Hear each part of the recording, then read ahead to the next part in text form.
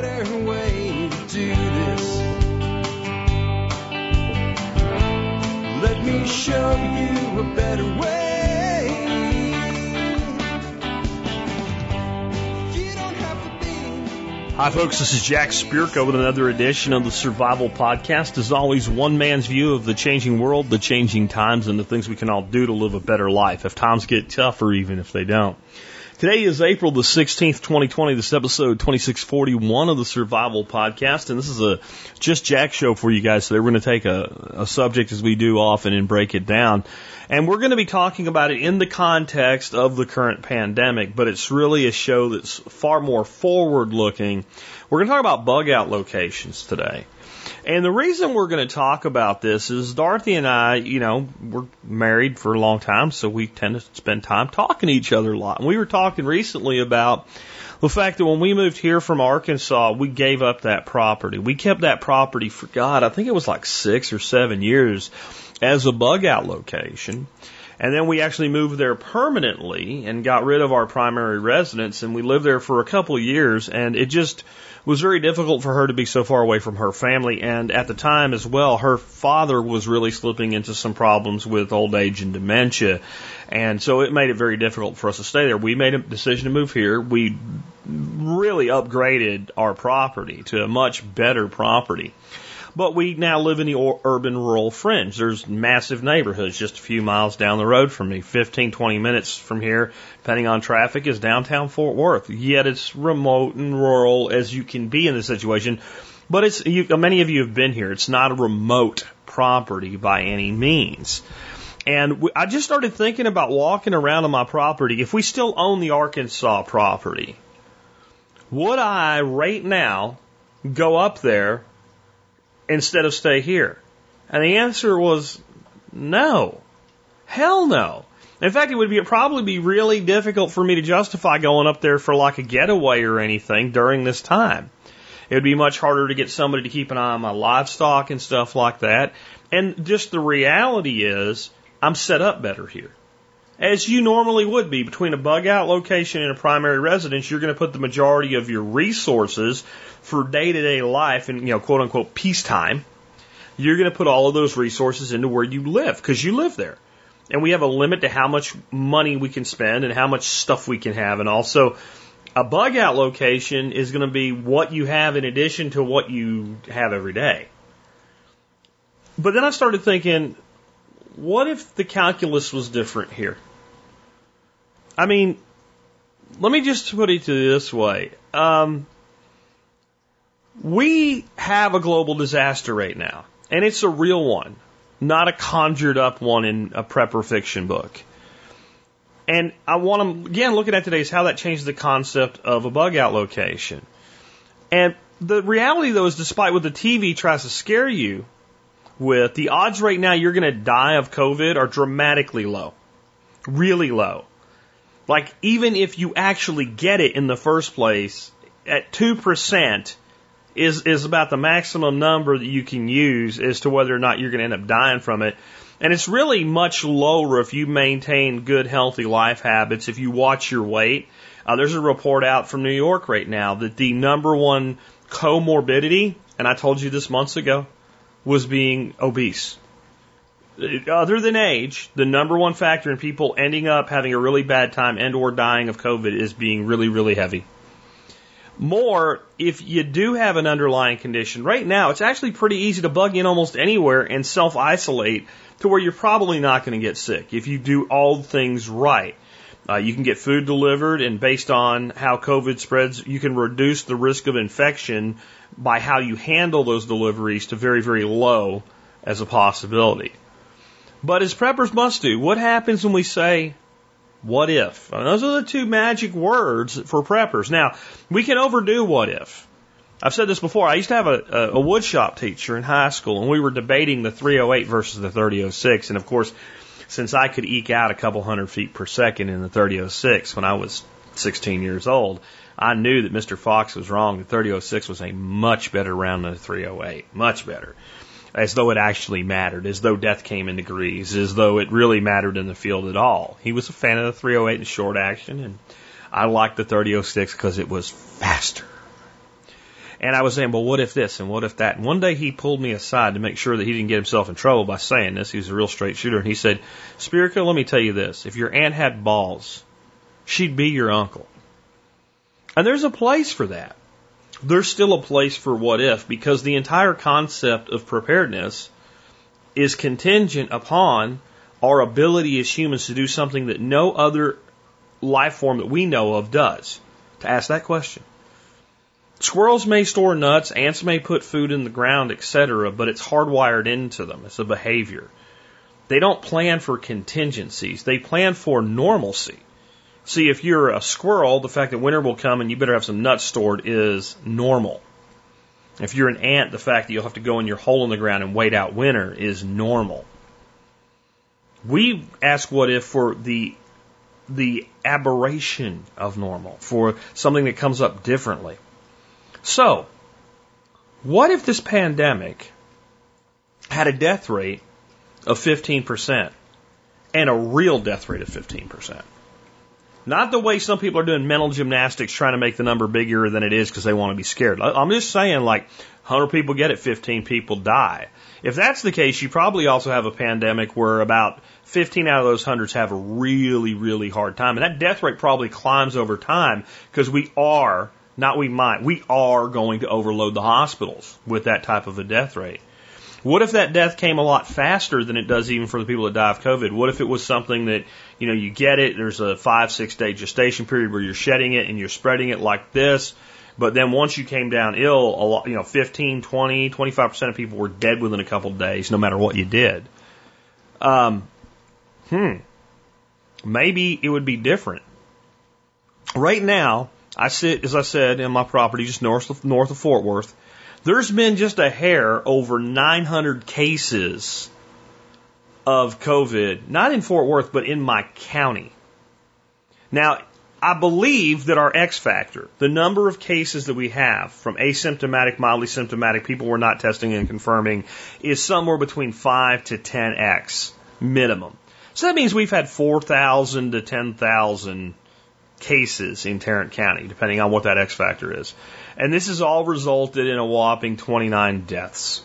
So you take my X factor at 4 to 10,000, or you take the official number of 929 deaths, and my county has a population of over 2 million people. So given my setup here, why the hell would I bug out? I have a property that's easy to defend. I can help my son and his family while I'm here. I have neighbors who will look out for one another and have agreed to do so. And my odds of dying by slipping in the shower and breaking my neck are literally higher than my odds of dying from COVID. Frankly, it's probably more likely I'll die in the shower, or at least hurt myself in the shower, than it is that I'll even get COVID. I have a friend that actually threw his back out in the shower because he sneezed the wrong way and slipped. So the life comes with some dangers built into it. There's probably less people than normal dying right now just because less people are driving. So the total death rate in the United States is actually probably down right now. Between reduction in medical errors because all the elective stuff's not going on and people not driving, there's probably less, not more people dying right now. But if 15% of people were dying and the spread was worse, if Tarrant County looks something like New York City does right now, and we had people dropping like flies around here, would I head for the hills if I had a place to go? Yeah, I damn sure might. If that were the case, what would I have needed to set up in those hills to make bugging out make sense? That's what we're going to be talking about today. Before we do, let's talk a little bit about the concept of being saved. Because right now I think that one of the reasons we're making some really bad decisions and we're yelling and screaming at each other instead of demanding accountability from the people that have the power, which are the people in government, is fear. And we're looking for someone to save us. So we're looking, whoever has the most power, we expect to be the one to save us. Somebody said something about saving people from a religious standpoint. It's probably not the person you're thinking of. This is from Buddha. This is what Buddha said about being saved. He said, no one saves us but ourselves. No one can, and no one may. We ourselves must walk the path. And that's the reality here, that preparedness is it was the solution to this problem. Now that sucks for you if you weren't prepared. And I don't think any of us, even those of us that are well prepared and doing just fine, feel like we were as prepared as we should be. For many preppers, this is the biggest gut check we've ever had. And we're not out of it yet. I do think everything gets better from here. I think everything looks worse over the next week or two, but everything actually gets better from here. And very, very rapidly, by the way. Very, very rapidly. But the consequences of this will continue after the virus is gone. We just shut down the global economy of the Western world for about 40 to 60 days. This is going to take a lot of work, and there's going to be a lot of misery in unwinding it. And we're not going to be able to just go back to the way things were instantly. We're going to have to ramp back up, both from a practical standpoint and from controlling the spread standpoint. If we just go back to everybody just going back to nightclubs and swap and spit on the dance floor with somebody they just met, we can have a resurgence of this. If we do this with some intelligence, I think we're going to find that the social distancing helped, but this total lockdown probably did more harm than good in the grand scheme of things. And it really didn't have that big of an impact on the total spread of the illness. I know that's hard for you to believe, but I'll tell you, I think it's really the case. As we get into this today, I want to start out with some humor.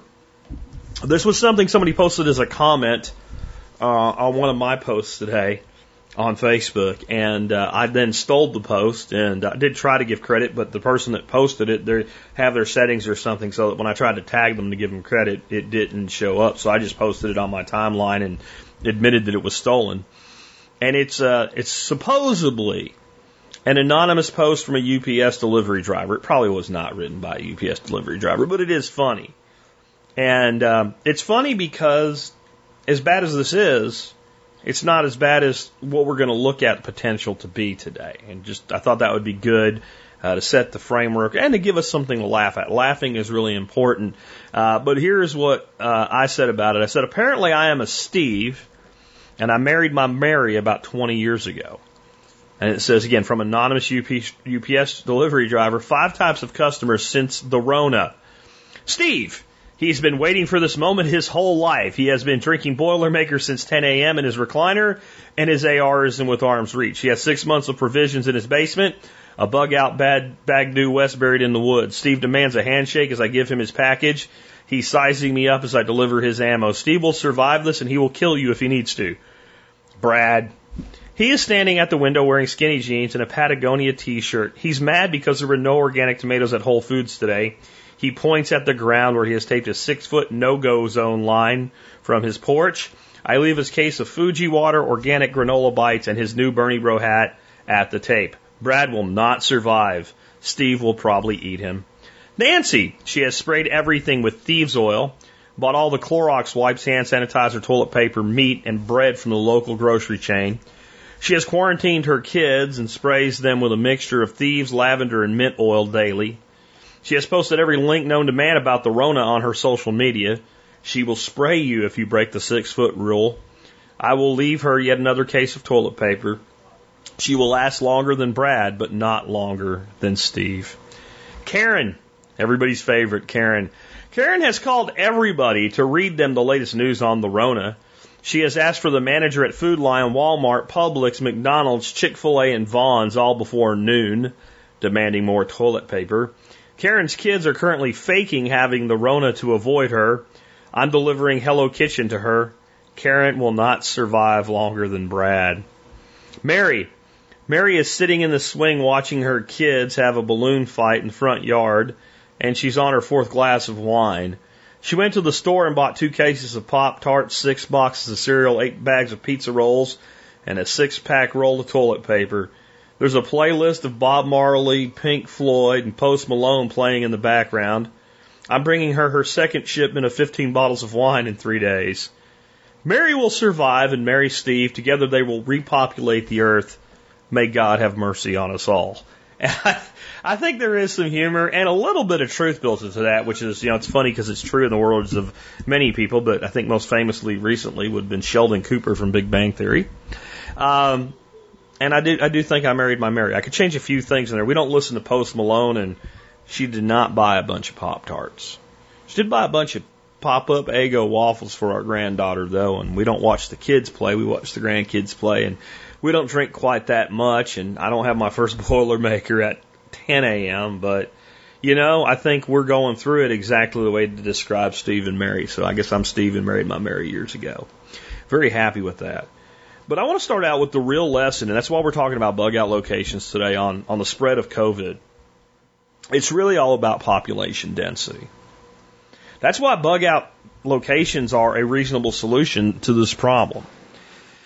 Because, you know, everybody thinks the reason that there is so much COVID in New York City is because they're an international travel hub. Well, Seattle's an international travel hub from Asia. It's kind of the gateway from Asia. And they had a lot less. And it started a lot earlier there. I know they locked down sooner, but when you look at the numbers of when the lockdown started versus what was being seen, they're not that far off. And, ironically, even though one started earlier, one locked down earlier, they're both kind of about the same point in what we call the curve. As I've pointed out earlier this week, that pattern really has duplicated itself almost everywhere in the country. And instead of being off by the 3 to 5 to 6 weeks that it should be in different geographic locations, that real curve is off by about 5 days in the sliding scale. So we have to ask ourselves, why? You know, I mentioned Dallas-Fort Worth. Dallas-Fort Worth is a major inbound location to international traffic, both directly and connecting through. Dallas-Fort Worth is a massive, massive place. The population of Dallas-Fort Worth is about 7.2 million people. That's in about 2 counties. Maybe it's 3. I don't know exactly where they draw the line. I think it's 2 main counties and some pieces of a couple other ones, so really 3 counties of area. 7.2 million people. But we have a total square mileage of almost 10,000 square miles for those 7 million people. In New York City, they have 8.6 million people, with a population that, until they locked it down and kept people out, would swell easily to 16 million plus a day. All in 302 square miles. I didn't do the math on Seattle, but Seattle is definitely more population dense than Dallas-Fort Worth. King County is. But it's nowhere near the population density of New York City. And if you look throughout the country, the higher the population density, the more significant percentage of the population has tested positive for COVID. And again, remember, whatever that number is, it's small compared to the whole. It's an iceberg. You're only seeing the tip of the iceberg, and we don't know how big the part under the water is, the denominator. We're now estimating the numerator, right? That's why they're trying to scare you. New York reclassified 4,000 deaths that were not COVID deaths as COVID deaths yesterday. They weren't COVID deaths, now they are. Maybe it's because they're getting paid a whole shitload of money for every single person that had COVID. Just saying. There could be an incentive there. Maybe it's because it makes their agenda a little bit easier to push. Maybe it justifies how much oppression that they've had a little bit better. There's a lot of reasons somebody might want to pad that number, but we're claiming the estimated number of cases as valid, and we're estimating the numerator, which we should really be able to know. I mean, we can test somebody once they die and say, yes, they did or did not have COVID. Now, if they died of terminal cancer and had COVID, we can debate whether that's really a COVID death or not. But again, I'm back to the real lesson, though, is still population density. You factor the fudge factors in, the estimates, etc., it's still the case. Lots of people, higher percentage of people infected. Plain and simple. And again, the lockdowns were only as effective as the population allowed for. So we have a place like Dallas-Fort Worth with, it's really a pittance of cases. And it's probably only half of them that are being labeled as community spread, meaning almost half of the cases in Tarrant County came from somewhere else. Now that doesn't mean that, oh, hey, look at us, yay. What that means is, right now, if you're really afraid of this, and you have a bug out location in a remote area, and you don't get this before you go there, and you can stay there, your odds of getting this are infinitesimally low. That does not only apply to COVID. That's how all infectious diseases work. If not, then social distancing, etc., wouldn't do anything. It's not, no matter how many, it's airborne! It's not airborne the way that you think you mean it when you say it. If I spit on you, I guess it was airborne for a while. I guess if I sneeze really hard and I amateurize my sneeze, it can float around for a little while. But it's not like it's like traveling around like the stork that delivered babies in cartoons when you were kids in the 70s, looking for you. If you head up to your little place in the mountains or out in the hills and you stay there, there's absolutely no reason for you to get COVID. And the stuff that you have delivered or shipped in, if you go out, pick that up with a mask on and gloves and set it down somewhere and leave it for 3 days before you touch it, or spray it down with sanitizer or something like that, your odds of getting it, if you'll be a Brad in the story, are almost zero. And if you have a place with a high population density, even if you shelter in place, you have a reasonable expectation, if something's especially more contagious than COVID, that you're going to get it. So in this case, most people bugged in. Very few people that I know of. Now, I have an audience of preppers. I would have guessed that the percentage of my audience that possesses the potential to bug out is a lot higher than the percentage of the total number of people in the United States that have that. Like, it's not a representative share. Like, there are way more people that are preppers that have bug out locations than don't. Though there's a lot of people that do have bug out locations that they don't think of that way, hunting cabins and such as well. And if you live in Michigan, I guess you're not supposed to go there. I bet you anybody that wants to go is going, and screw Gretchen is the way that they're looking at it. Good on y'all people that protested in Michigan yesterday. I don't know if anybody's going to care, but good on you. But most people bugged in. And for most people in this situation, bugging in was the right decision. That said, if I lived in New York City, the second that this shit started to ramp up, I would have gotten out of there if I had any way I could do it. If without destroying my life, I could leave, I would have left. Why? Population density. So that brings us to what makes a good bug out location, not just in general. We've done tons of shows on this over the 12 years I've been doing this. But in regards to the COVID pandemic or something far worse like it. Number one, low population density. That's just something that just makes abundant sense. If you're bugging out to a place that has an equal population density, unless it just hasn't geographically gotten there yet, you probably haven't accomplished very much. Again, if you look at the number of cases throughout the country, the total number of people that have this relative to the whole, it's less about total population and more about how many people are in how small of an area. So we want a low population density. We also want some significant natural resources, which as we go through some of the other side of this will become abundantly clear as to why. We want the ability to sustain ourselves at least a little bit off of nature itself. Whether that be that there's a wooded property with a lot of deadfall on it so that even if we don't have a giant stack of firewood ready to go, there's fuel for heat and cooking. Or it be that we can hunt or fish or something like that. Because everything that we have like that in a place like this reduces the amount of stuff that we have to store, and it reduces the amount of stuff we have to bring with us, and it reduces the amount that we have to acquire from outside and up our contacts from deliveries or going out and provisioning at a local store or something like that. Because I don't know that you would really want to do this in a place that's so remote that like going to a local store isn't really an option. I really don't know that you would want to do that. I would. Low population density, significant natural resources. Next, you want built-in security with enhancements. And what I mean by that is some locations are remote, but the remoteness doesn't really make them secure. They're remote enough that once your location is observed by local two-legged rats, if there's no neighbors in line of sight, if it's kind of set up to the point where I can really get in there and get out of there. And I'm a scumbag, and I've watched, and I saw Tommy, and Tommy showed up at his bug out location right on schedule to check on everything about the 12th of the month, and he stayed over the weekend, and he left. And the last time I saw him show up and leave, he didn't come back for 60 days. Not only I go in there and steal everything, I can probably go in there and hang out for about 30 days while I'm slowly unloading and unassing all of Tommy's shit. Now, there's other locations that, boy, it's hard to even figure out when somebody's there when there's not somebody there. There are neighbors that are line of sight. And maybe you have some sort of monitoring equipment put in place.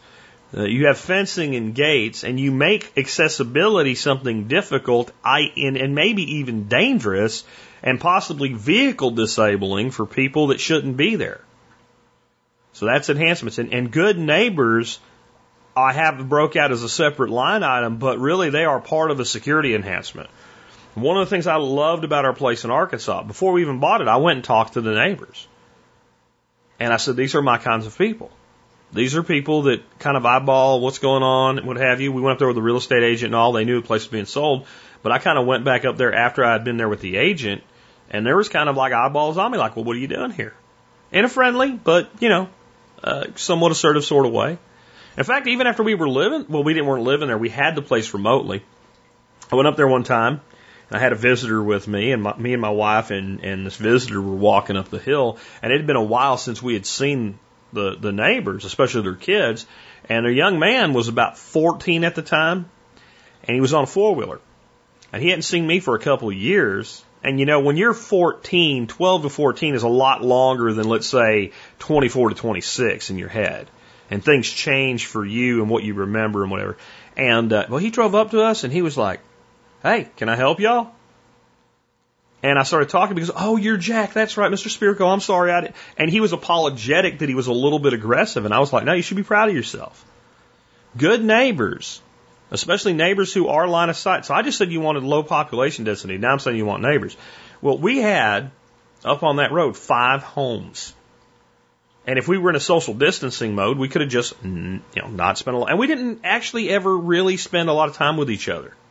We just were friendly to each other and we'd hang out and talk once in a while. We all had our own place. We were all there for the same reasons. We liked it that way. And that is a much more secure property, especially if you're not going to be there, than it is if you are just out in the middle of the sticks with no one else. If you're not going to have line of sight neighbors, it's almost imperative, one, that you either make your property almost impossible to be accessible with a vehicle without knowing how to do it, with as much security as you can, and that's difficult in a day and age where everybody has a four-wheeler and a motorcycle. And the other option is that you live there. And that's another, we're not talking about that today, but this is also a pretty good case for living in a remote off-grid property where you're well stocked and well prepared. Because the person that's doing that right now is not real worried about this. They're just like, well, I'll go out in, June. I'm good. See you later. Bye. They're like Brad, except the UPS guy doesn't ever show up. I mean, that's, or Steve. I guess it's Steve, right? Steve in the UPS guy. The next thing you need, though, is comfortable conditions. I've talked about the concept of having like a bug out location and using an RV or something like that. And I think that that's okay, but it then needs to be a transitional plan. I really think for your bug out location to be effective to a place that you might go and live for 6 months, you need a house. It might be a cabin. It might be a underground earth shelter home. So there's another way you could do security enhancement. Like if you had a home that was really basically sort of like a bunker, but more of like a Mike Ayler style in-ground house. And it's Mike Ayler is O-H-L-E-R, something like that. I'll look up his book and put it in the show notes for you guys today. But if you had something like that, man, it's kind of like if you build that right and do it right, somebody that walked through your property may not even ever know there's a house there. And then it's a lot easier to be off grid and what have you as well. But I really think you need significantly comfortable conditions. Because now what you're suggesting is I'm going to go to this place and, to ride out a pandemic, you may be there 3 months, 6 months or more. So we need comfort, especially if the plan is taking the family, the dogs, etc. with you. Next, you need, in my opinion, at that location, minimum 6 months stored food, water, and medicine. At that location, not you're going to bring it with you. At 90 days is okay, but 6 months is really what you would be shooting for. And you got to look at things in an entirely different way. What do we teach about food storage? It's paying off for many of you right now. Eat what you store and store what you eat. there's a limit to what you can do with a bug out location, especially if you use it as a vacation home and maybe you're there every 3 months. You're not going to eat enough to rotate enough to follow eat where you store and store where you eat very well. There's limits to how long you can store anything, including like meat in a freezer and what have you. You're going to really have to rely on, if you're okay with the carbs, the beans and rice, rice and beans type approach, or you're going to have to rely on a lot of, specially made long-term storables that we generally see as adjunctive when we store our food at home for bugging in. This is where the mountain house and providing pantry and what have you kicks in, the number 10 cans of pork chops and things like that, because those things are stable for 25 years. And, dry beans, dry rice, etc., stored in 5-gallon bucks with O2 absorbers, which basically a big hand warmer is a O2 absorber. That type of thing can store for as long as you're going to live.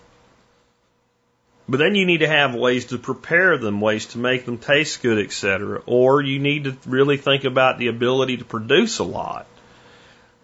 So next, I'm going to say you really want to have either a paid-for location or really easy to cover payments. You don't want 2 giant mortgages in a situation like this. Now, I do think that we're learning some things about how this situation would be handled. The banks immediately went, oh, diddly hell. And I want to say a word started with an F there to be more accurate, right? Oh, F. If we don't do something about this, we're screwed. It's the old thing that if I owe you $100, I have a problem. But if I owe you $10 million, you have a problem. Right? So when you have tens of millions of people that all owe you hundreds of thousands of dollars, you're talking about billions, trillions of dollars of real estate. And they can't afford to foreclose on everybody. So what they do? Various different versions of, we'll defer your mortgage. You can't bet on that always happening. But, the funny thing about that is, I talked to John Pugliano when this all started, before any inkling that was going to happen came out. And I said, well, I think what they're going to do is do mortgage deferrals. He said, that's exactly what they're going to do. Like, both of us just knew they would do that because it was the obvious answer. But you can't bet on it. You absolutely cannot bet on it. And I'm getting different versions of this coming in from different people. Okay? I'm getting different versions from different people of what they're being able to get. Some are saying, well, I got 3 months and no interest accrues during those 3 months, and they just tack it on the end of my mortgage. Some people are saying, I'm getting a deferral, but they're going to want a balloon payment at the end of it. I don't know how you're going to make that payment. If you can't make the payment for 3 months, I don't know how in the 4th month you're going to make 4 months worth of payments. I think that's dangerous, and I don't know that I would take that deal. Though it might just keep you in your home a little longer if you had to figure out what to do about it, but you're in a bad situation at that point. Many of those banks may end up doing a deferral as well. Some of the banks are doing it without even being asked. One person emailed me and told me they got a 1-year deferral with no interest penalties whatsoever. All they have to do is pay for their insurance, their hazard insurance, and their property taxes. And for a year, their principal and interest is just not there, and they just got tacked on at the end, and they didn't even have to prove hardship. So I think if we're talking about a much worse situation, this is a template for what the banks would do because they don't have an alternative. But you can't make that plan because remember what we always plan for, other things to go wrong and nothing to go wrong. Or only something that goes wrong and only hits you, like losing a job. So you don't want 2 giant payments. So we want to either rapidly pay off that second home to produce some sort of an income for us, or we want it to be something that it's like, if I had to, I'd go to my savings and I could pay for that thing for 2 years. Because if you got down to it at that point and you really were safer there and you're going to lose something, you probably let your main home go. And then try to work it out if you can. And last, I think that the other thing that you really want to have in a place like this is rapid turn up of food production. Some sort of plan, some sort of thing in place that you can show up and in 30 days you're producing some of your own food. And you know what I'm going to tell you does that is hydroponics. Hydroponics, microgreens, indoor baby greens, seed starting systems, all that stuff allows you to quickly get into production, and it allows you to do it no matter when you have to go there. This hit so that most of us are sitting in like prime garden season while it's going on. If you are stuck home because you've lost your job or you're working from home and you like to do homesteading stuff and you like to plant and grow food, it couldn't have hit at a more appropriate time seasonally. I don't mean to make light of it. It's never a great time in your life for this to happen. But as far as from that standpoint, yeah. What if this hit in November, like right around Thanksgiving, just before Christmas? Or if it hit in like where it did in China, right at the end of December, going into January and February. And you bugged out up into the mountains, and the day after you get there, there's 14 inches of snow on the ground and ice in the trees. And I'm going to grow my own food.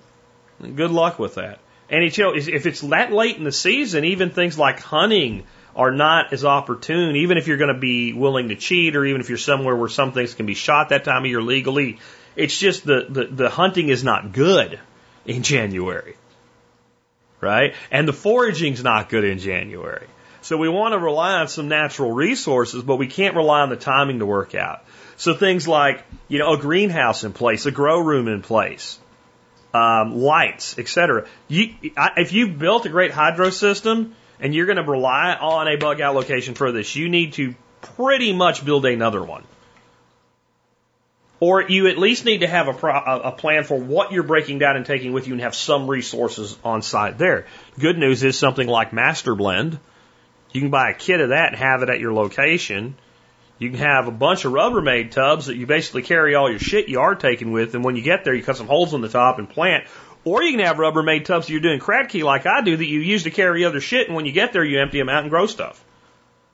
Like that, I don't know another way to turn food production up from a standpoint of at least leafy green vegetables in 25 to 30 days. I don't know. If I knew another way to do it, I'd say. And I guess you can do it with soil gardening, with artificial lights and all, but hydro just works better, costs less, and is easier to do. You can do it with aquaponics, but you can't get your aquaponics system running that fast. And you damn sure can't leave an aquaponics system with no one to touch it for 60 days, 90 days, and have it already ready to go. I guess you can, but boy, are you taking a risk. You better have a redundancy of a redundancy of a redundancy for your pumps. Because that power goes off for one day without redundancy while you're not there to do something about it, and when you show up, you're going to find a steaming, stinking pile of dead fish. I mean, a much better solution would be something like a big pond that has fish in it, like a catfish pond, with a deer feeder throwing fish pellets in the pond. If you can do that, you've got something. It also attracts two-legged rats, so you got to think about how you secure it. But those are the things I think you need. Low population density, significant natural resource, built-in security with enhancements, good neighbors, comfortable conditions, 6 months of stored food, water, and medicine, paid for or easy to cover payments, and rapid turnable food production. Now, a bunch of stuff's not on there. Like if you don't have a generator, I don't know what to tell you.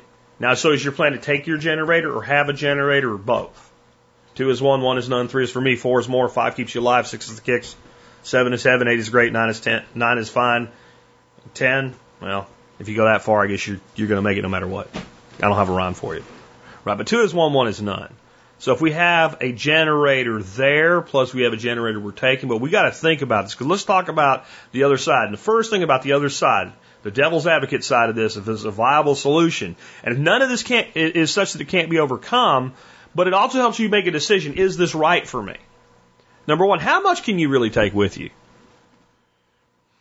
I mean, how much can you... Most people don't have any idea the limitation that they really have. Even if you have 2 pickup trucks and a trailer, you throw in a couple dogs, a couple cats, and some stuff like that you got to take with you. I mean, that's my next thing. What about pets and livestock? If I bug out, I am not leaving my cats and dogs behind. That's 5 animals right there that I got to have provisions for. Not just space for. I got to have a place for them, and I got to have a place for their stuff, because I got to be able to feed them for 4-6 months if I'm bugging out like this. But I also have livestock. What about your livestock? My livestock is a valuable resource to me. I'm just not sure I can effectively bug out with 22 ducks and 3 chickens. I damn sure want to. But what would probably happen is a selective culling, and I would only take some of them. That way there's less to feed. I can make more as long as I take some drakes, so I don't want to cull my drakes. So I might do something like cull all but 6 ducks and 2 drakes if I can make that work. I would have to have pre-planned transportation allotment for them. And by the way, if you have to bug out in the middle of the summer and you do that wrong with ducks, you arrive with ducks that are dead or soon will be. A friend of mine tried to bring some ducks here. I really appreciated it back when I needed more and more ducks when I was doing commercial. And as soon as he got here, I looked at them and I said, they'll all be dead by tomorrow. He didn't believe me, and all but one of them were dead by the next day. Because they didn't get enough water during that transportation, and you may not have time to do it. I mean, it is something that really requires forethought about your pets and your livestock. Next is, if you're going to do this, the only way that it makes sense is to go before you need to go. If we're talking about a pandemic, and we're talking about something worse than COVID, and you wait till it's everywhere where you're at, if you think there's restrictions now in place about freedom of movement, lockdowns, etc., imagine that scenario, something with a 15% death rate that kills a little quicker. Something that flattening the curve is a joke. You think you're in quarantine right now. You're not in a quarantine right now. The fact that you can go to the grocery store means you're not in quarantine. Quarantine means you do not leave. The people in quarantine, most of them are in a self-directed quarantine. They have tested positive for COVID, but they don't need to be in a hospital. That's who's in quarantine. You are in restricted movement.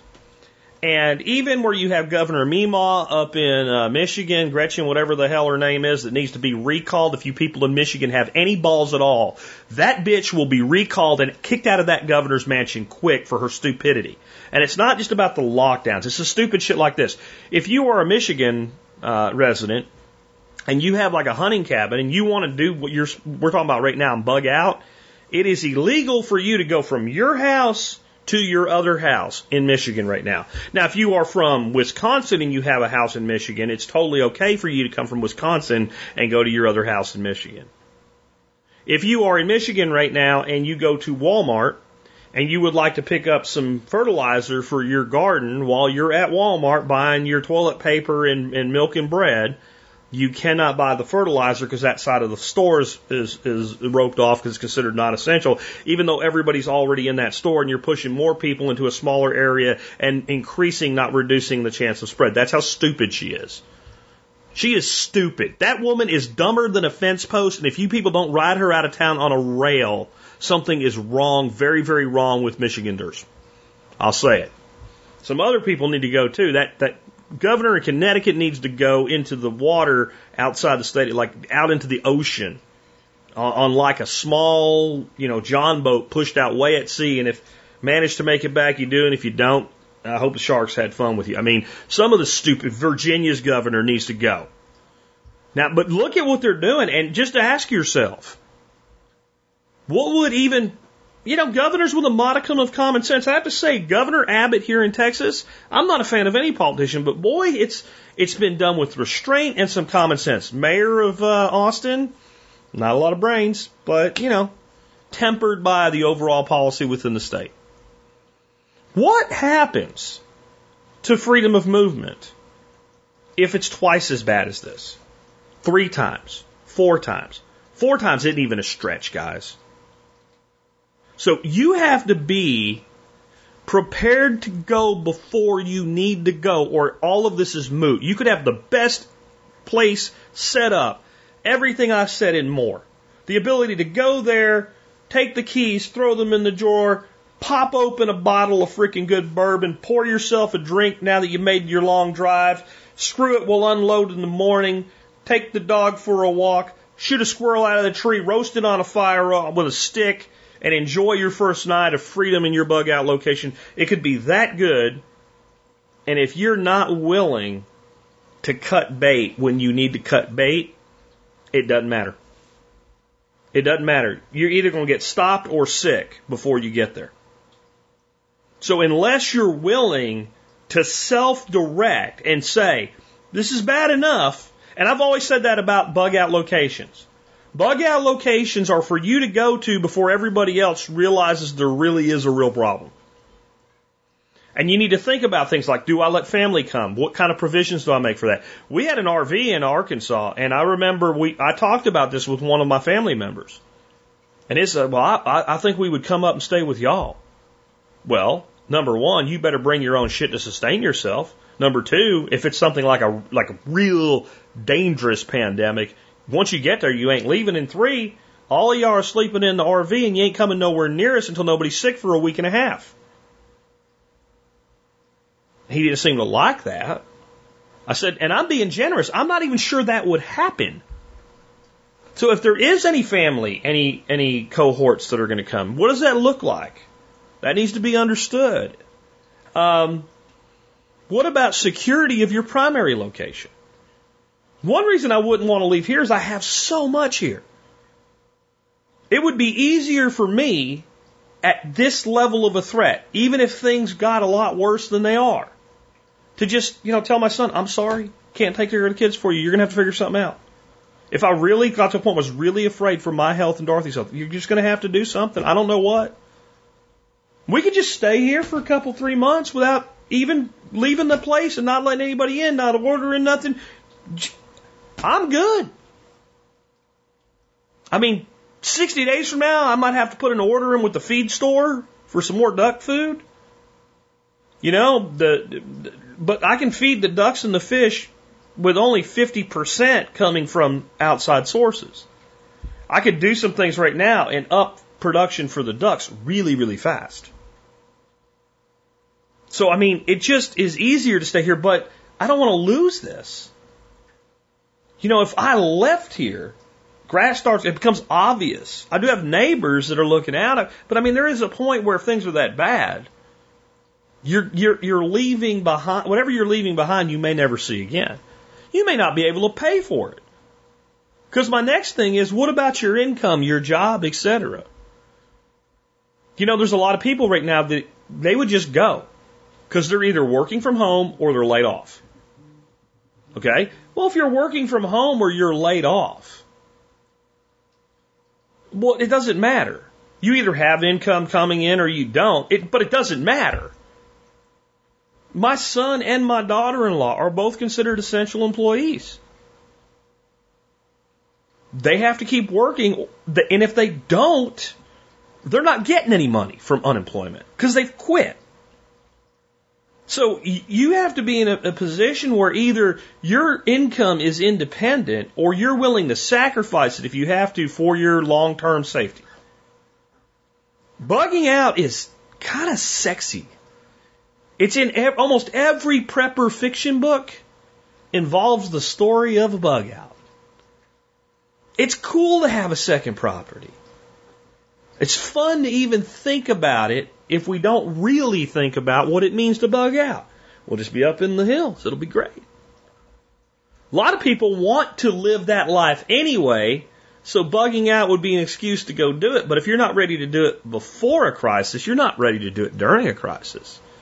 So you either need to have such a savings built up that you can basically take a year off from life and go there. Or you have to have an income that's somehow independent of your daily life. And that, that anchors back into something like the show we had yesterday, where we had Daniel on talking about developing e-courses and selling them. That's just one way of 100 ways of doing it. But if you can earn your income, and that can be remote working. I think that that's going to be one of the biggest opportunities. There's going to be a lot of companies that are like, we need to move to a much more remote workforce. How about once this is over, I think, because here's what a company's going to think. So if we do that now, we either get performance from an employee or we don't. This whole idea that we need to look at a person to make sure they're doing their job is just dumb. It's stupid. If the employee we're paying 40 hours a week is really working 30, but he's so much more efficient at home that he does everything we want him to do, we don't really care. We pretend that we care, but we don't really care. We want the function that person serves accomplished no matter how it happens. And we're willing to pay this much for it. But if we do that, and something like this happens again, we're better positioned as a company. Well, if you're that person, as long as you can get internet access wherever you're going, whether it's through a dish on the roof or whatever, it doesn't matter. It doesn't matter. You can run your life like a business from wherever you go. You can go to the moon, and if they had a good DSL connection on the moon, which they don't, but if they did, you could run your job from the moon. It would take, what is it? I think it's something like 6 minutes. No, I don't know what the time is from the moon by the speed of light, but, it'll take a minute maybe for your shit to get down here and for your shit to get up there. But you're good.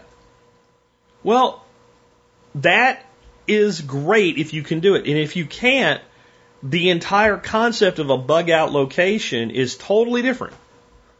Especially if you've just learned that you are essential. And you can't just, you can't just leave and get unemployment. If you can, if you're sitting at home right now collecting an unemployment check, plus federal matching or federal funds in excess of the unemployment, odds are you could be sitting at your bug out location collecting that same money. If you work from home, if you're working from home right now, you could be doing that at a bug out location. If every day you go out to a place and work because you are essential, well, that ship doesn't float for you. So that's the other side. So here's the real lessons here that I take away from all this with this thought experiment. Number one, the best time to bug out would be if times are decent or really bad. And I talked about moving before you have to, so that's not what I mean when I'm saying like at that point. But it's easy to bug out when right now would be a decent time to bug out. If it just made sense for you, if it was easy for you to do and you could just go to a lower population density right now, you can pretty much get anything that you really need. Life is pretty normal outside of the fact that people aren't going to work and the economy sucks. And there's been a lot of moves to stabilize even that. Or if everything has gone to complete shit, then bugging out makes sense because it's the most likely way that you're going to stay alive.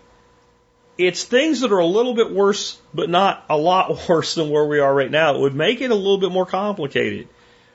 Or it's good to bug out when you're just doing it for a lifestyle reason or an individual reason. So when I say times are pretty good, I mean they're good for everybody but you. You have a bug out location that's paid for. You lose your job, you go to a financial individual oblivion. There is no pandemic. You have a paid for bug out location, especially off grid. You can live there for next to nothing. You go up there until you figure out what you want to do with your life. If you have road warrior shit, yeah, bug out. Get the hell away from the population centers. Something like now is actually kind of where you really, really, really have to be in the exact right position for it to make sense. There will also never be a perfect answer or a perfect solution. Most people in this audience that have practiced what we teach for all the years we've been teaching it, right now you actually have a lot of things about this that are actually an opportunity. And you're not hurting. You might be a little worried. You might be worried about the long-term financial implications on the global economy, which I understand. And you might be worried like, how long is this really going to last and how much do we really have? But if you practice what we teach, right now, you're not worried about what you're eating for dinner tonight or next week. You're just not. But you're still like, man, I could have done this and I could have done that. And that's good. Because as bad as this is, it could be worse. And I know they say it always could be worse, and that's kind of relative. But this really could be worse. So the fact that this could be worse, and that we are kind of seeing an apex of it right now. And we have hundreds of years of something called Farr's Law of Epidemics that tells us that the downhill side is going to be fairly symmetrical with the uphill side. My second wave. Okay, go worry about your second wave. Just climb up a tall building and jump and just end it. If you're one of those people, we're going to be locked down for 24 months. But you might. You might be locked down for 24 months. I'm not going to be. I don't really consider myself to be locked down right now to begin with. Anyway, my state is reopening before or at the end of the month, and I'm betting on the end of the month. And I may kind of stay in my mode for another couple, 3 weeks, just out of a self-preservation standpoint. It's because it's easy to do, and I don't mind it. Like I said, when you stay at your farm and you don't talk to people. I don't like most people, and I love my farm, so okay. Can I go down the road here to the liquor store and get a bottle of vodka since we're running low on that, make a martini tonight? Yeah, I'm good. I got it. I got this, man. Been preparing for this my whole life. Let me get my AR next to me. I mean, really, but there is no perfect answer. As good as I have it, I've realized, boy, we should have done this, we should have done that. This is the time, and thought experiments like bug out locations are a good way to say, you know what, maybe that's not right for me, but what do I do? What would I do there that I should be doing here first?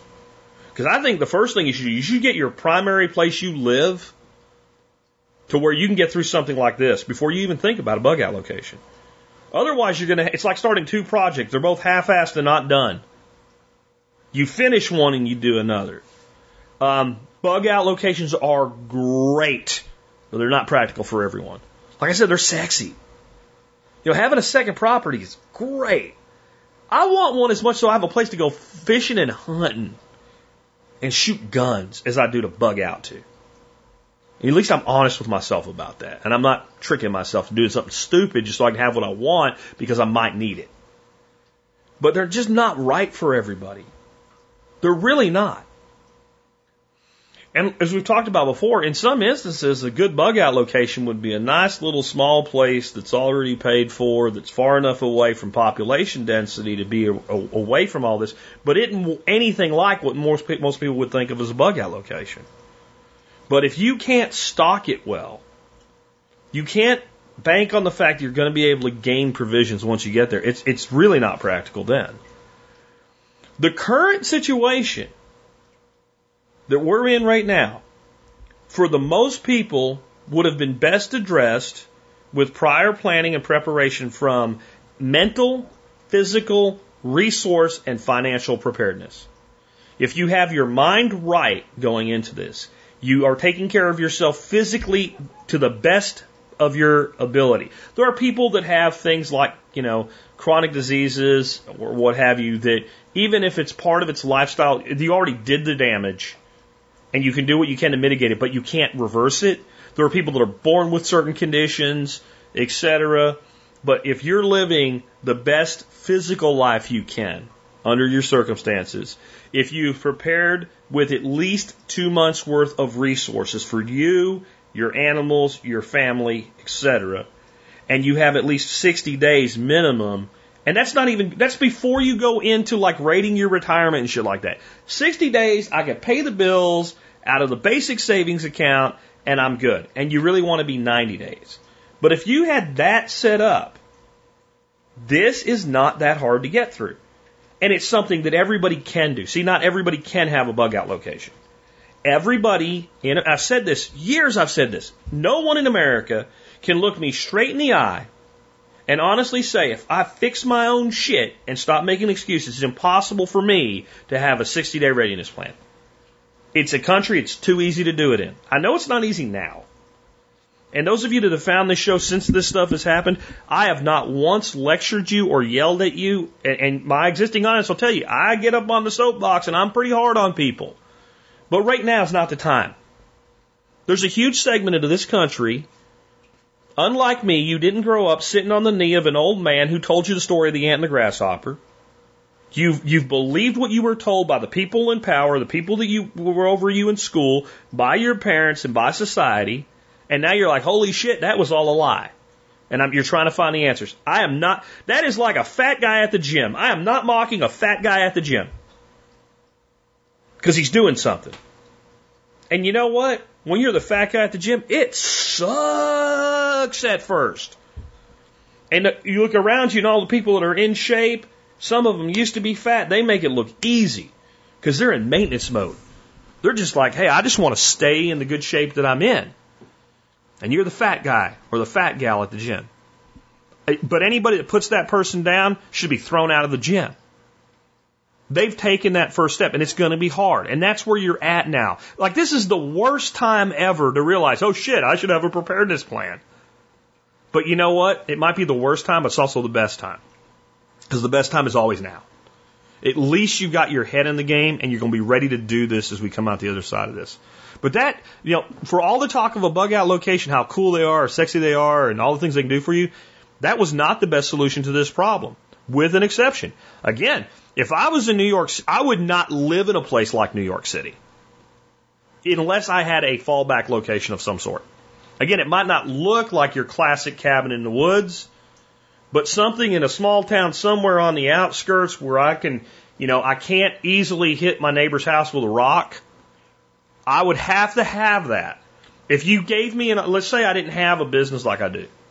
Or let's say that some company came to me and said, Jack, we want to make you a media mogul. We want to put you at an income level of someone like Sean Hannity. $50 million a year, I'll set my own shit up. Fine. I'll take it. Right? I mean, I have my price, guys. It's not 100,000 or 500,000 a year, but 50 million a year I think is what Hannity makes. But if they said, well, we can do 50 million a year for you, but it's going to take a couple years to get there. Well, here's what I need. And one thing would be I need enough additional income into whatever you're offering to have this place sitting over here all set up that I can do what you want me to do from there. And I'm only in Manhattan because that's your main thing. But if some shit goes wrong, part of my brand is I'm going there and working from there. And unless you'll set up that for me, no. Or there had to be so much money in it right away that it's an afterthought. If I was employed still, like I was back in the day, and there was a job opportunity I wanted to take, and they said it's in New York City, no. Well, listen to us. No. Well, here's how much money it is. Say more things like that. It's this much. I have my price. Okay, it's this. But part of that price would have to be I have to have the ability to have a fallback location, to live anywhere with the population density of New York City, and that predates anything about COVID, and it's not just about pandemics. It's about anything going wrong. Like the last place you want to be when things really get bad and out and sideways is somewhere with that kind of population density. And I hate it for you if you live there, but boy, I bet you're thinking about a bug out location now. I'll just be honest about that. And here's the thing. There will be a next one. Odds are it will have the same best answer as this one. The next one could be the next pandemic. It could be a next national level disaster or global level disaster.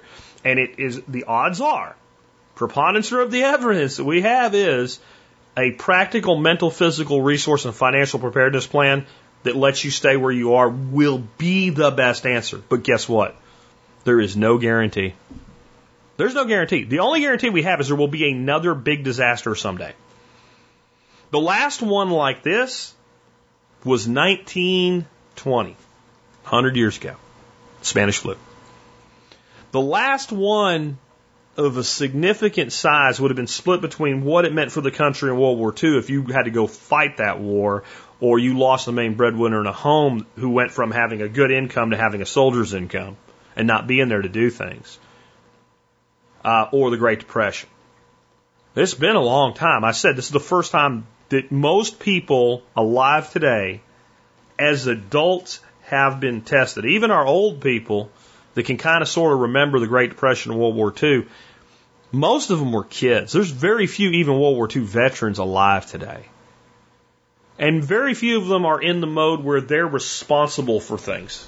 You're talking, the average age I think of a World War II vet now is like 94, the ones that are left. So they know World War II, and they tend to sort of at least remember the Depression. But the people that were in charge, the people that were 25 to 45 during the Great Depression, 99% of them are gone. And all the people walking around today that are in charge that are 25, 45, 55 years of age do not remember any time in history that looks anything like now as far as being tested. So it could be that all of us are dead before anything of this scale ever happens again. It could be that we're looking at something akin to the Great Recession or Depression when this is over. Or we could recover. I personally think we are going to recover dramatically quickly relative to what has occurred, but it will not be without consequences. I think there'll be phenomenal opportunities in it as well for the opportunistic people. But no matter when, this will happen again. And it could be next year, it could be next month. And things tend to compile. There's a whole bunch of people out there right now going, really? Now? Because an outbreak, a major tornado outbreak just hit the Deep South over Easter Sunday.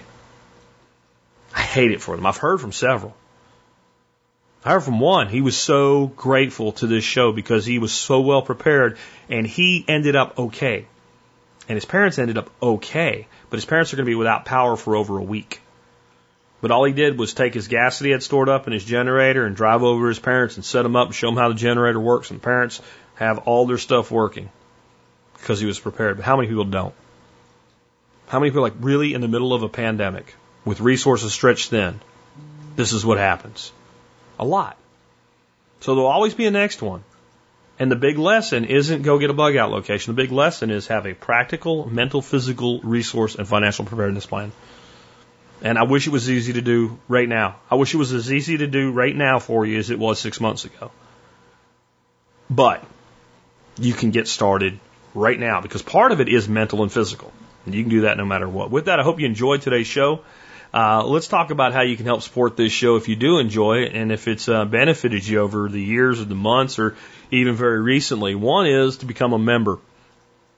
With this show, I have a membership program called Member Support Brigade. If you become a member, you give me $50 a year. That's the cost.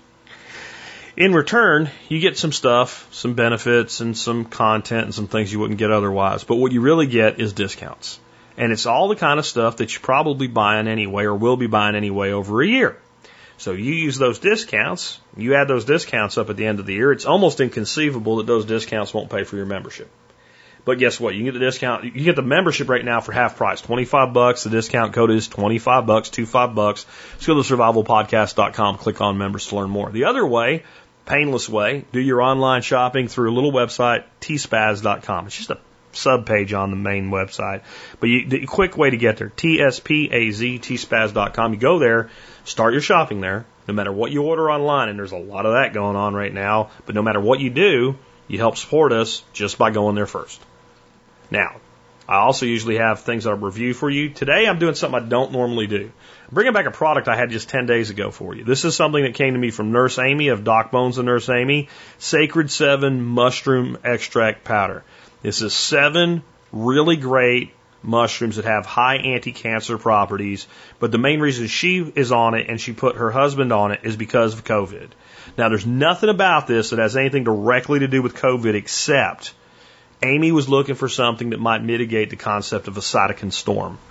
Cytokine storm is basically where your immune system attacks itself, and it's what's happening to some of the people that are having really hard times or dying from COVID. Their immune system turns on itself. Well, she found these mushrooms, researched in an amazing, just awesome study that you can read. I have it, or you can download it in the article today. Used to prevent cytokine storm for patients undergoing cancer treatment. Now, I personally think that a lot of mushrooms, especially things like reishi and lion's manes and some other stuff that's in here, is good for you to be taking anyway. I've been looking for something like this for a long time. It's affordable. And an 8-ounce bag is $44.99, $45. Gives you 322 servings. That's 14 cents a day for me and my wife. No, it's 14 cents a day or 28 cents a day for my wife and I. And that bag will last the two of us 161 days. And I just think it's just a great product. And again, since it came from Nurse Amy, it saved me so much research. But even if you don't get this, I really recommend you check out the write-up today and you read this study. It's a fascinating study on mushrooms and their effect on cytokine storm and their anti-cancer properties as well. Anyway, this has reishi mushroom, cordyceps, turkey tail, maitake, lion's mane, chaga, and agaricus. That's the big 7. That's why they chose that. It's nothing but mushroom. That's all it is, and it's 100 milligrams of each in a quarter teaspoon. I just throw it in my coffee every morning. You don't taste it or anything like that, and it certainly can't help it. It might hurt. Love this stuff. Again, Sacred 7 mushroom extract, and they do a smaller bag if you want to just give it a try as well. With that, let's go ahead and wrap things up. Again, this week we're doing for Song of the Day at the end of the show 5 songs you probably never heard by Jimmy Buffett. Today's song is called Far Side of the World, and I've been playing a lot of his stuff that kind of evokes adventure. Because I do think that it's something we've lost in the modern age that there's really no excuse for. And a lot of Jimmy's music is about traveling all over the world. I know in one of my live albums, he's getting ready to do the song, he went to Paris, and he says, with the cheap-ass airfare we have today, there's no excuse for not everybody go to Paris. And I think that's from like the 70s. And if anything, it costs low. Right now, it'd be really cheap, wouldn't it? I know right now is not the time to travel, but it sure is the time to think about adventure and build adventure into your life. This song is called Far Side of the World. And it's about, while everything's going on with the hullabaloo over here in the modern world, being in some remote, faraway place where you're just separated from it, but the bridge is, the people really aren't that different. No matter where you go in the world, the things that we love and care about and the way that we treat each other when we're being good to each other is the same. With that, it's been Jack Spirko with another edition of the Survival Podcast.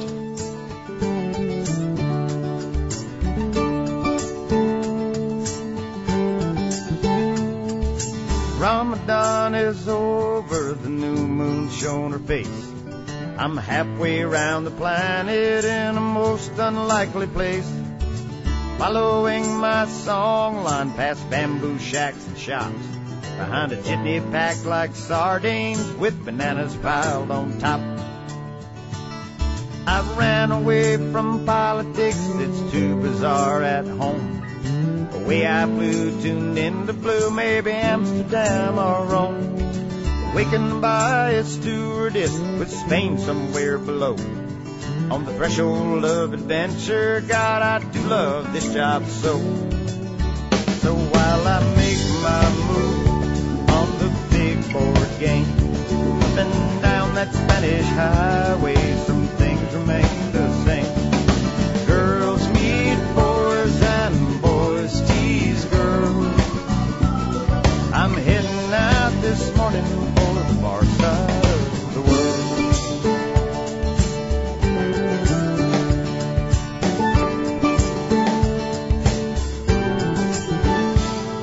Oh, I believe in song lines, obvious and not.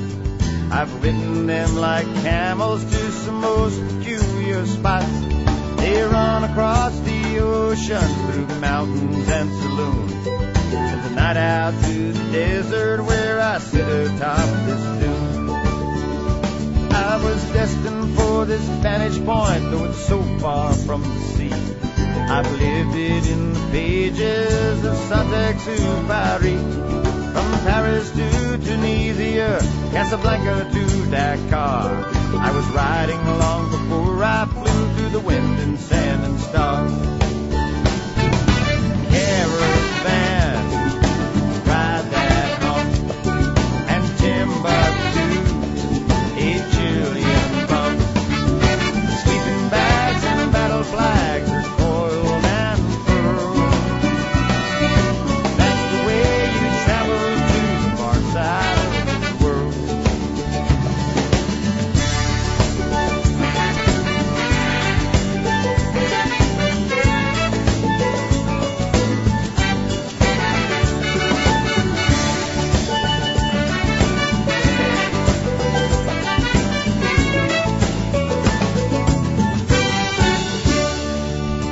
Sunset framed by lightning bolts burns a lasting memory, and a string of tiny twinkling lights adorn the sausage tree. While the embers from the log fire, they flicker, fly, and twirl, then drift off toward the cosmos from the far side of the world. That's Christmas and my birthday, and so to that extent, must I not the wise men are circling my tent? I teach them how to play guitar, they show me how to dance. We have rum from the Caribbean and Burgundy from France. leaving Zanzibar with Babu and his boys. High up on the rooftop, you can relish all the noise. They're dancing on the table, the people bouncing like gazelles. 201 is ushered in with air raid horns and bells. Time to sing, time to dance, living out my second chance. Cobras and sleeping bags are coiled and curled. That's the way it happens on the far side of the world.